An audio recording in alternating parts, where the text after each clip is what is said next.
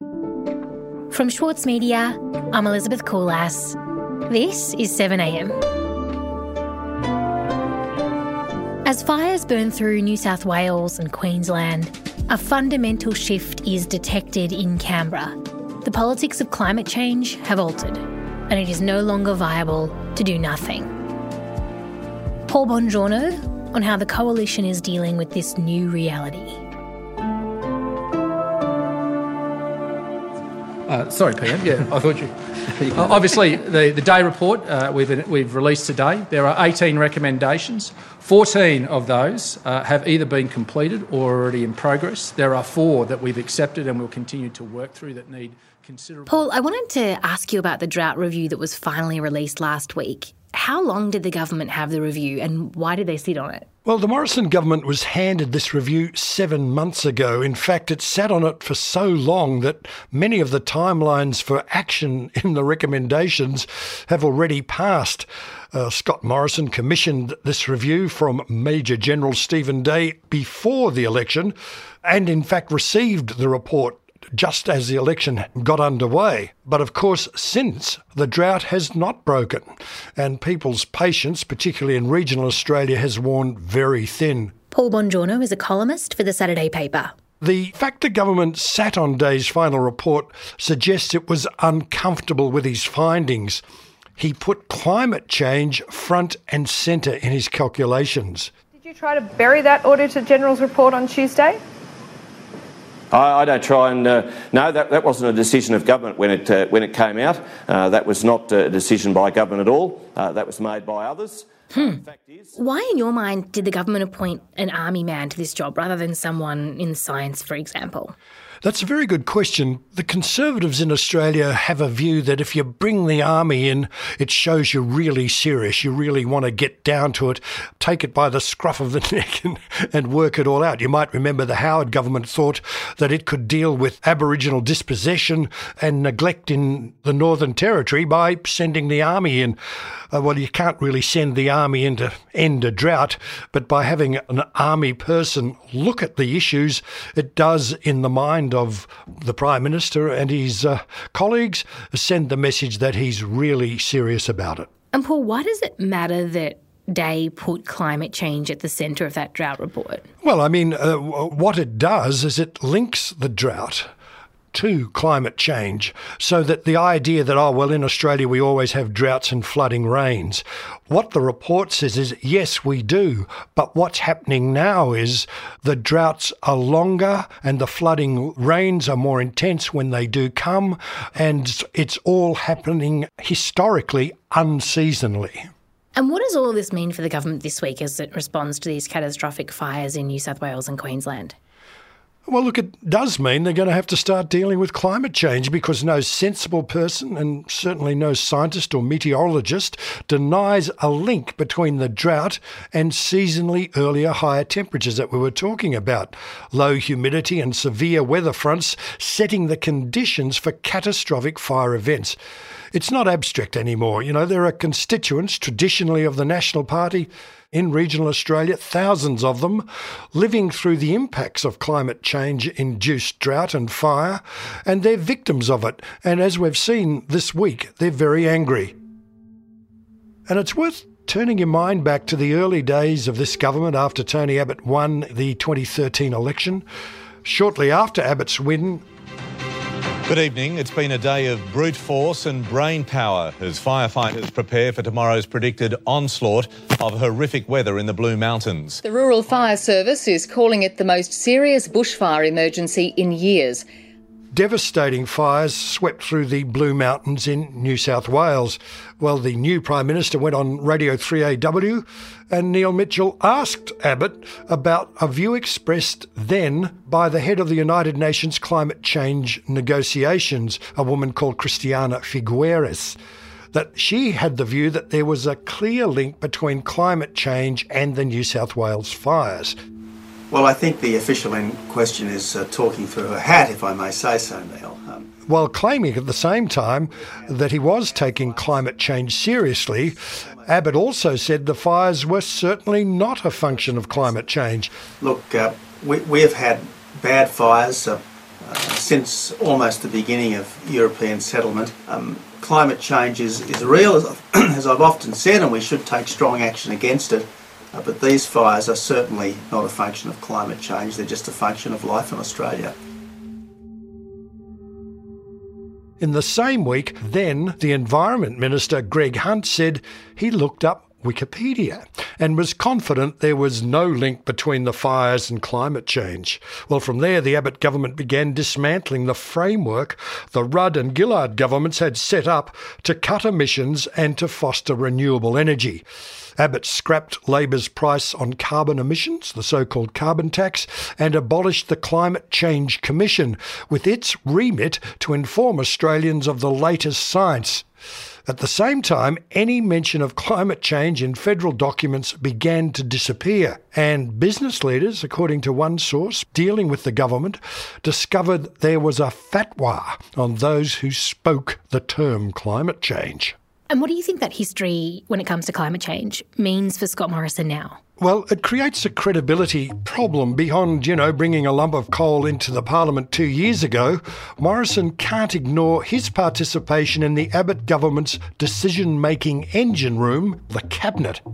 This week, the view that you could just ignore climate change lost its credibility and therefore its potency. We'll be right back.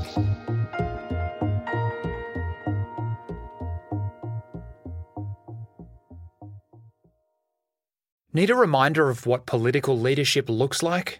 Australia's master of political satire, Jonathan Biggins, is back embodying the iconic Paul Keating, visionary, reformer and rabble-rouser. Due to overwhelming demand, one-man comedy The Gospel According to Paul is returning to the Opera House, on from the 4th to 23rd of June for its final term ever. Secure your tickets now at sydneyoperahouse.com for an unforgettable evening. With award-winning news coverage and reviews, The Saturday Paper is essential reading for everybody.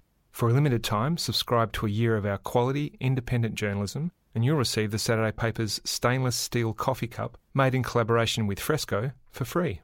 Subscribe from just $2.10 a week. Simply visit thesaturdaypaper.com.au/offer. The Saturday Paper. No hot takes. So, Paul, we're talking about shifts in the politics around climate policy this week. Where is that view coming from? Where are you hearing this? Well, I'm hearing this in the gallery. I'm hearing it in the offices of ministers and shadow ministers, senators and others. Basically, it's become apparent that ignoring climate change is no longer a viable political strategy. Mind you, it took the horrific inferno that destroyed 1 million hectares of New South Wales to do it. But the mood has definitely shifted, not only in the community, but amongst the politicians who are in touch with their community, and they're hearing the message loud and strong. But within the coalition, are there still some internal contradictions? What's the position there? Well, the pressure is now on Scott Morrison to resolve the fierce resistance in his own government's ranks and respond with policies that convince voters that the federal Liberals and Nationals get it. This latest development left nowhere for the sceptics or denialists in the federal parliament to hide. Still, these sceptics are sure to fight a rearguard action, no doubt about that. Already, they're seeking other explanations for the extremes in drought, temperatures, low humidity and intense fires that we're all now enduring. And then there was Barnaby Joyce, for instance. You couldn't have missed him this week. It's hard to miss Barnaby Joyce. I don't have a problem with people who vote Greens, and I certainly don't want to go sort of argumentum ad hominem against Green voters. What it is certain, let's call them conservation policies or green policies, that I think have exacerbated this fire. Yes, among Barnaby's other contributions to the public discourse was the claim that Greens policies were getting in the way of undergrowth clearing and burn-offs in state forests and national parks. Because it definitely was a political decision to let the fire trails fall into disrepair. And it is definitely a bureaucratic process that means that even when they can backburn, it is so difficult bureaucratically that it either doesn't happen or doesn't happen to the extent it needs to. And it's the same argument Donald Trump in the United States made when threatening to cut off aid to fire-ravaged California earlier this month. Trump didn't realise it was his federal government's responsibility to fire manage most of California for their national parks and forests, just as Barnaby Joyce seemed to not realise that it was his Liberal and National colleagues in New South Wales who had management of the forests and national parks. And his point, though, is it true? Are laws preventing burn-offs and clearing of that land? No, basically the state coalition government in power in New South Wales since 2011 says its National Parks and Wildlife Service has exceeded its hazard reduction target of 680,000 hectares set 8 years ago. The government says more hazard reduction has been carried out because of increased funding, but clearly this doesn't remove the threat of bushfire, nor does it negate the unprecedented climatic conditions that create catastrophic fires. And that can't be denied, even though the sceptics are looking for other excuses. And where was Labor on all this week? Well, look, federal Labor has refrained from joining the fight, the hullabaloo over climate change and fires that we've basically seen between the Nationals and the Greens. Anthony Albanese says he's been criticised for not trying to politicise these bushfires. We know that bushfires are coming earlier. We know they're more intense. That is what was predicted, and we see that happening. But I don't think it's a time to be engaged in party politics. And Albanese this week got a boost in the latest news poll. I know people don't want to take too much notice of news poll these days. It's certainly no indicator at this stage of who could win the next election, but perhaps it is telling us that the Morrison government isn't travelling as well as people would imagine. Well, Labor is now line ball on the two-party preferred measure. But the real significance is the 12-point turnaround in Albanese's approval for the highest satisfaction of a Labor leader since Bill Shorten hit the same 42% rate after Tony Abbott knighted Prince Philip and faced an empty chair challenge back in 2015. And it'll be interesting to see how long Albanese can maintain it, or even better. So what's been the real test for Morrison in all this, do you think? Well, it means that he's going to have to ignore the sceptics in his midst and start dealing with climate change.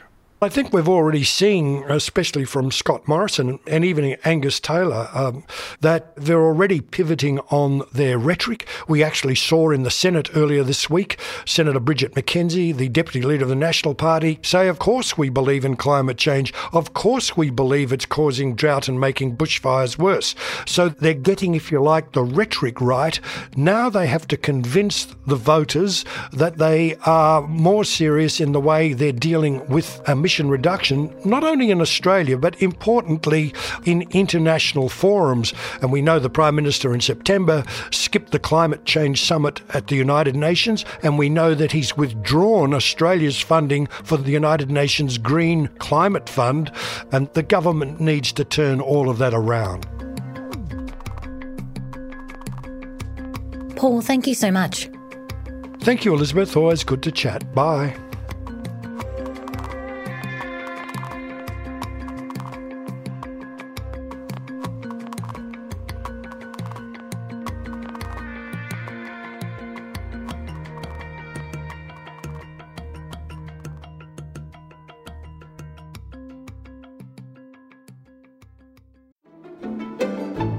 Join Richard Tognetti and the ACO for a bold and intrepid 2022. Featuring a live national concert season, their acclaimed on-demand film series ACO's Studio Casts, and exciting programs from their new home in Sydney's Walsh Bay. Subscriptions now on sale at aco.com.au. As a 7am listener, you value the story behind the headlines. That's why you should read Post, a free daily newsletter bringing you the top 5 news stories of the day, summarising each of their key points. Sign up at thesaturdaypaper.com.au/newsletters. Elsewhere in the news, Northern Territory Police Constable Zach Rolfe has been charged with 1 count of murder over the death of 19-year-old Warlpiri man Kumanjai Walker. Demonstrations in a number of Australian cities were held on Thursday in support of the Yuendamu community's demands for an independent investigation into his death. Walker was allegedly shot by police in his home on Saturday. And a 4th person has been confirmed dead from the New South Wales bushfires after a body was found in bushland at Willowarren on the mid-north coast.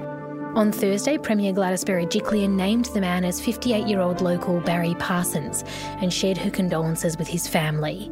The bushfire crisis continues to grip Queensland too. Police alleged on Thursday that a teenager was responsible for a central Queensland blaze that claimed 14 homes. Authorities in both New South Wales and Queensland have warned that fire conditions could deteriorate again as the weekend approaches. 7am is produced by Emile Klein, Ruby Schwartz, Atticus Bastow and Elle Marsh with Michelle Macklem. Eric Jensen is our editor.